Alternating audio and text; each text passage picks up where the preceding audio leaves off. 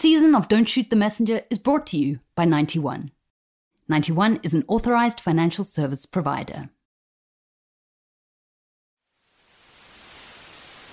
What a scene it is, the Houston Astrodome. There was no way I was going to miss this. I was so proud of Billie Jean.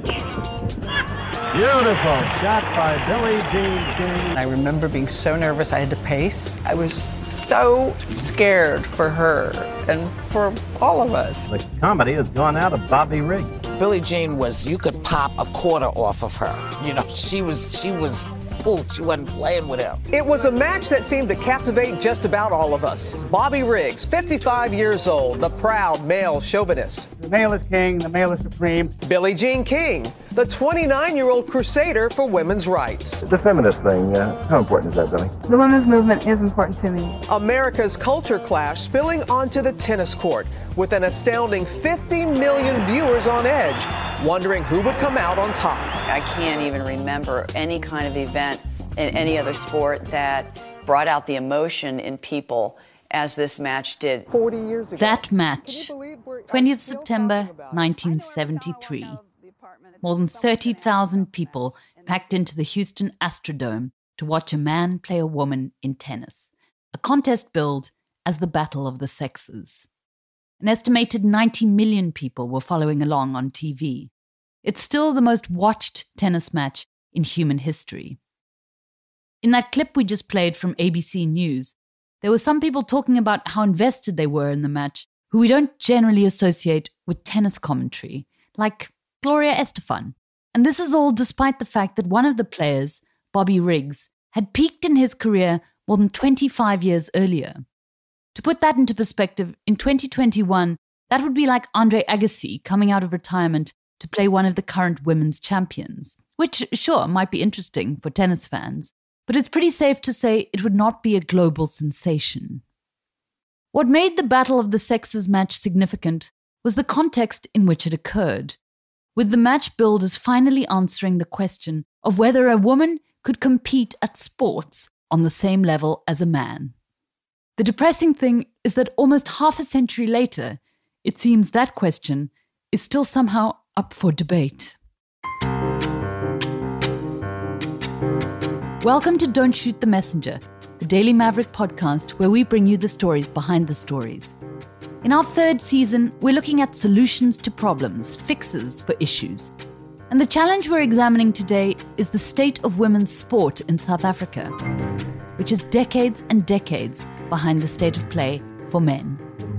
In this episode, we're talking to Daily Maverick's resident sports guru and to the current Springbok women's rugby coach. We're exploring how the USA managed to create the world's most successful women's soccer industry within 2 generations, and busting some of those tired myths you still hear all the time, like that women's sport just can't attract any money because nobody wants to watch it. It's 2021, time to get with it. I'm your host, Rebecca Davis.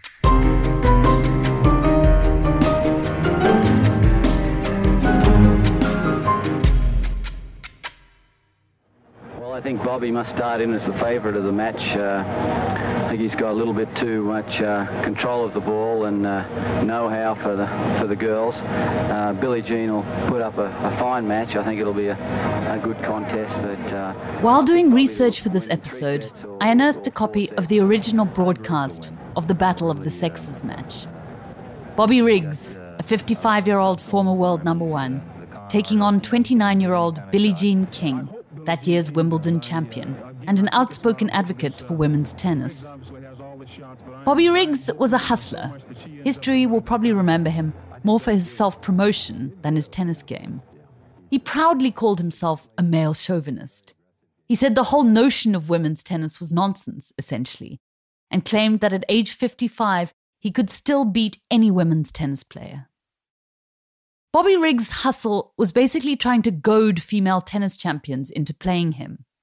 He'd already done it with the erstwhile number 1, Margaret Court, and he beat her in straight sets in what the press called the Mother's Day Massacre, because journalists could simply not pass up an opportunity to point out that the match took place on Mother's Day, which made the whole thing an additionally hilarious joke at women's expense. Anyway, Billie Jean King agrees to the match, which becomes known as the Battle of the Sexes.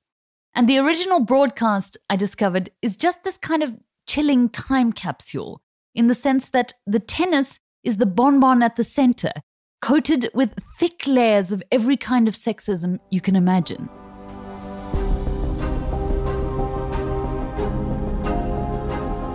When Billie Jean enters the stadium, the commentator, who is a man, obviously, kicks off by saying that if she took off her glasses and let her hair grow a bit, she might be attractive enough to make it in Hollywood. They interview all these male experts before the game, 99% of whom say that Bobby Riggs will definitely win, because Billie Jean, quote, like all women, is slower. When they officially start the match, Bobby Riggs doesn't even bother to take off his warm-up jacket, which says Sugar Daddy on it in giant letters.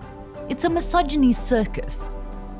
But what happens, of course, is that Billie Jean King goes on to thrash Bobby Riggs in straight sets, 6-4, 6-3, 6-3. Initially, there were a few moments where it didn't look like it was going to go King's way.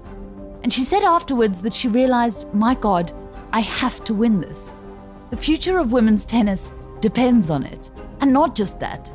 If I don't win this, all of us women are going to be laughingstocks forever. She does win, thank God. Although even now, 48 years later, you'll find plenty of male experts with theories about this match.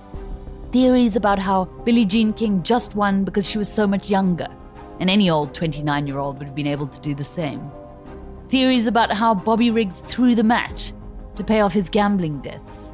Because apparently it really is that hard to believe that a female tennis player at the top of her game might be able to easily defeat a washed-up former male champion.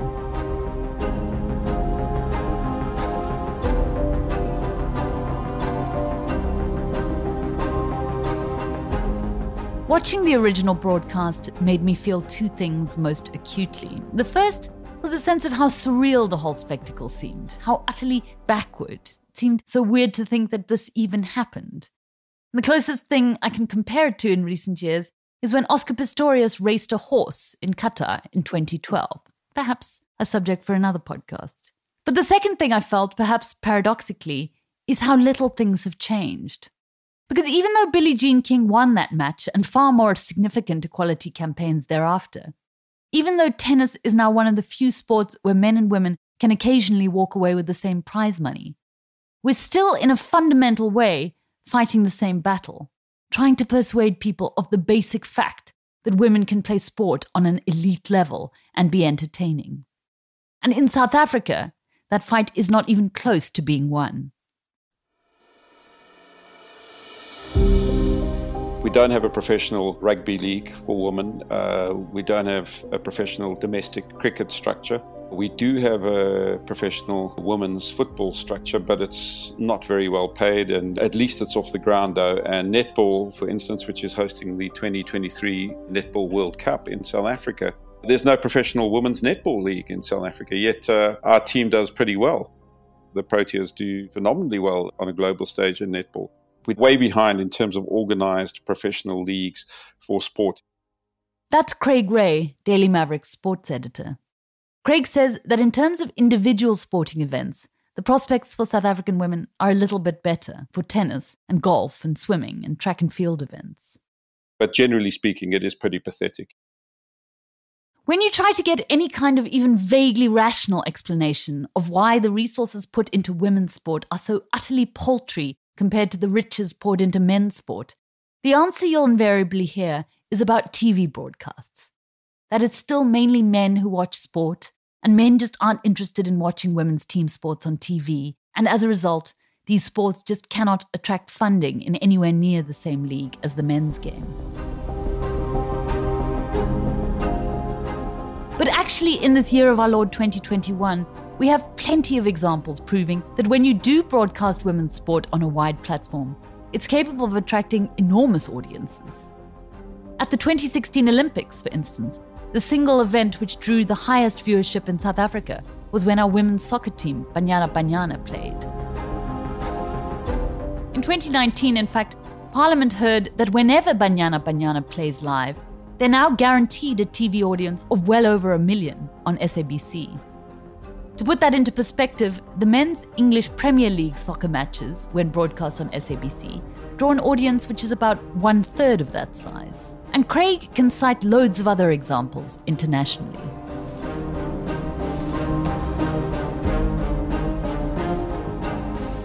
The 2019 FIFA Women's World Cup in France generated a record viewership of 993 million people and another 480 odd million across other digital platforms. And the final alone was watched live by 260 million people.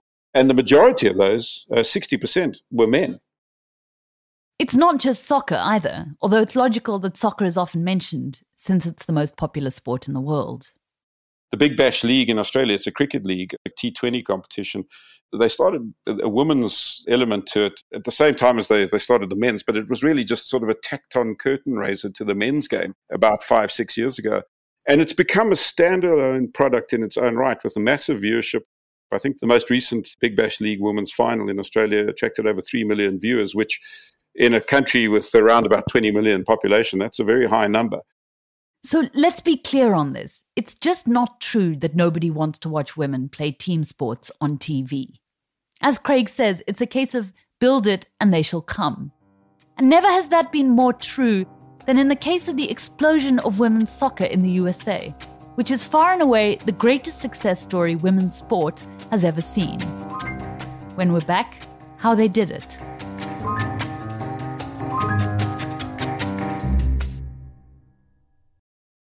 Change is everywhere. Sometimes it's good, sometimes confusing, or so extraordinary that it challenges everyone and everything. But whatever change comes next, 91 will strive to do everything possible to make a positive change for your investments and for the world we live in. 91, investing for a world of change. This season of Don't Shoot the Messenger is brought to you by 91. 91 is an authorized financial service provider.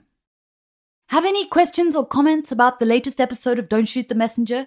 Why not post them on the comments section of Apple Podcasts, and we'll try and look into them for future episodes. You can also rate and review us. Our podcast is only possible because of your engagement, and we want to know what you think.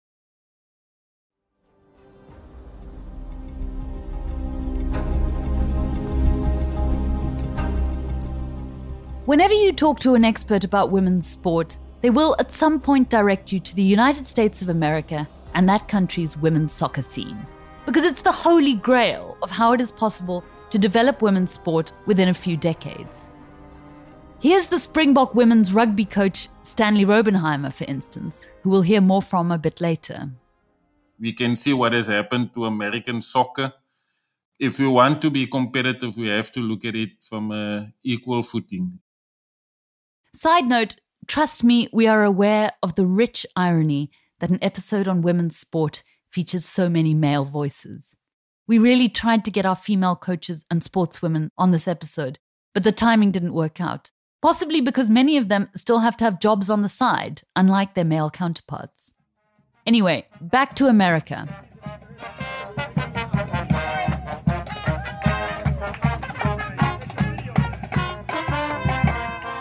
In the 1970s, new anti-discrimination laws meant that high schools were required to offer women's sports in a serious way, often for the first time.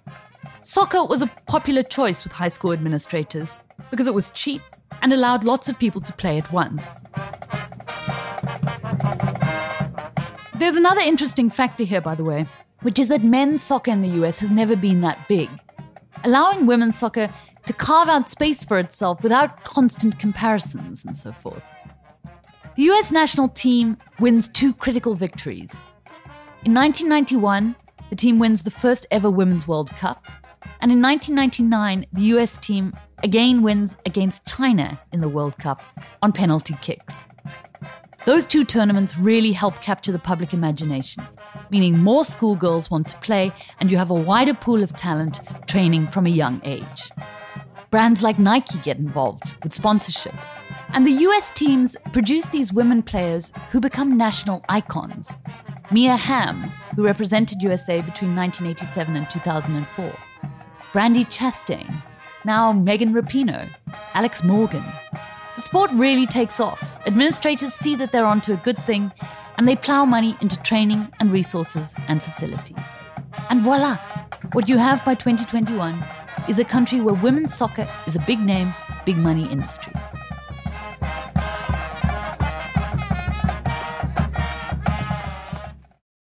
But there's a couple of darker elements to this, just to remind you that the real reason why women have to struggle for equality in sport and everywhere else is not actually TV figures or how high they can jump or how fast they can run.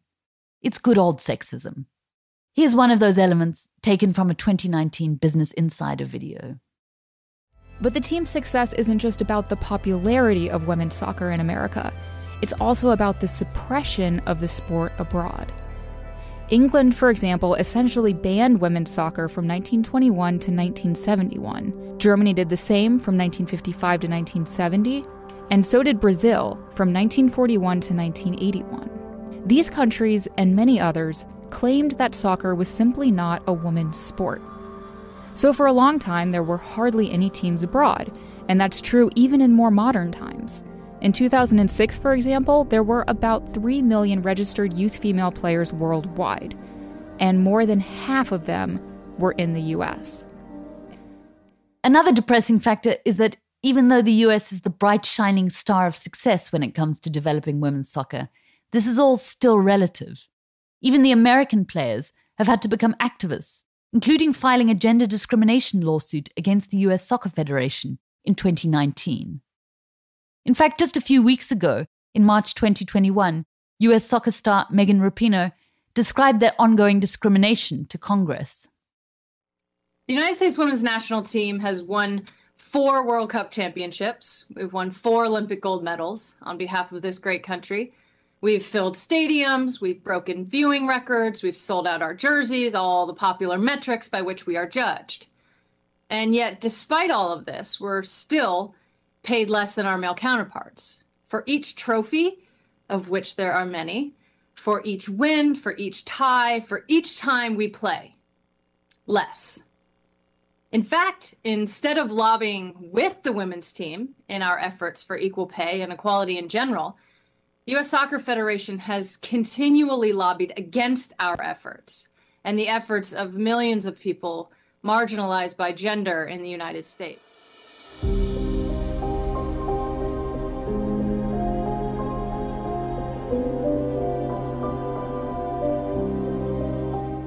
My name is Stanley Robenheimer. I'm the head coach for the national women's team. And we're busy preparing for the World Cup 2022. When Stanley Robenheimer says he's the head coach for the national women's team, he means the Springbok women's rugby team. Stanley himself has played rugby at the highest level. So his appointment as coach is an encouraging sign that rugby authorities are finally taking the women's game seriously. I asked what it's like for him when he tells people he's coaching women in the most unladylike of sports. The people I talk to is rugby people most of the time, and I think I've got a little bit of credibility in the game. People respect my views on the game, so that helps a bit, but you always you can't please everybody every time. So understand that as well. And there's some people, they just frown upon the idea of coaching women. But I must say I'm learning so much and I'm enjoying the experience and the value that I get out of coaching the team. These women are phenomenal women. Yes, what they sacrifice to play this game and the real passion for playing rugby in the purest form of it. That's what excites me about the team, and that's what the team brings to me, and they fulfill me in so many different ways that I didn't experience when I was coaching men and boys.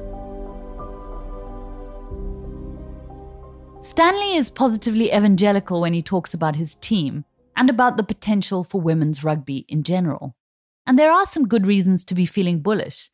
World Rugby in March announced a new global competition for women's rugby to kick off in 2023, comprising 3 divisions. Both Stanley and Craig say that if you're watching women's sport expecting it to be a carbon copy of the male version, obviously you're going to be disappointed. That's not how it works. For instance, everyone knows now that women's tennis is less dominated by serving than the men's game. It's one of the reasons why plenty of people, including me, think women's tennis is more interesting to watch. In the same way, women's soccer, women's rugby, they have their own character. The women's game is not supposed to be the men's game. We're not competing against the men. We're not going to play against the men. We're going to play against the England women's team and the French women's team. And that's where we need to be judged and looked at. So sometimes the people's assessment of the game, it's a two total different games. There's another point worth making here. One of the reasons why broadcasters and sports governing bodies should be focusing on growing women's sports quite intensely at the moment is because it's probably a really good business decision. Here's Craig again. Women's sport is the next growth area in sport. I think men's sport is pretty saturated. There's not too many places where it can go anymore. Football's pretty tied up in its structures. The English Premier League, you've got the Champions League and all these various domestic leagues around the world, including in South Africa. And you've got the World Cup and various African continental tournaments. But as far as domestic women's leagues go, they're a fairly new structure, even in places like England and Germany and Spain. So there's a lot more blank canvas. And there's a lot more players in the digital market. There's a lot of non-mainstream broadcasters who are trying to get into the very competitive sporting market. For instance, Amazon Prime is buying into sports markets quite actively. And there's a whole bunch of others. So the more players there are looking for content, the more opportunities there are to create that content. And the next frontier of creating the content is women's sport, really.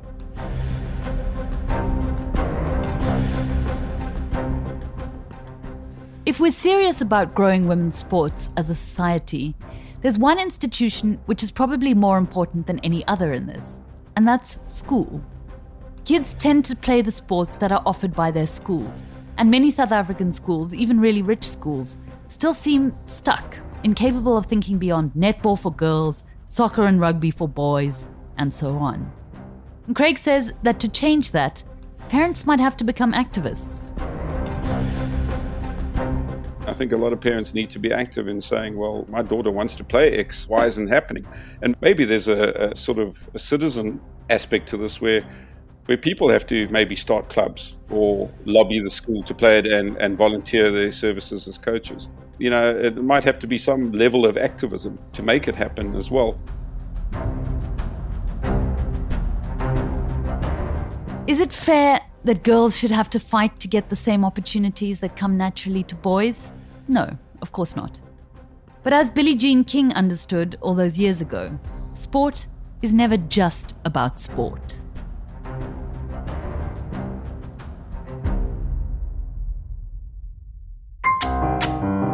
Don't Shoot the Messenger is a podcast brought to you by The Daily Maverick.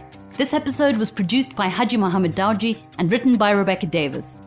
Editing by Tevye Turok Shapiro, sound mix by Bernard Kotze, and additional support from Catherine Kotze.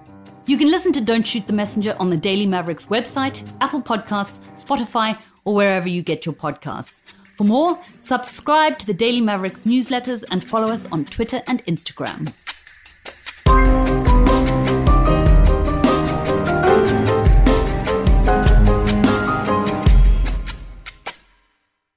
Have any questions or comments about the latest episode of Don't Shoot the Messenger? Why not post them on the comments section of Apple Podcasts, and we'll try and look into them for future episodes. You can also rate and review us. Our podcast is only possible because of your engagement, and we want to know what you think.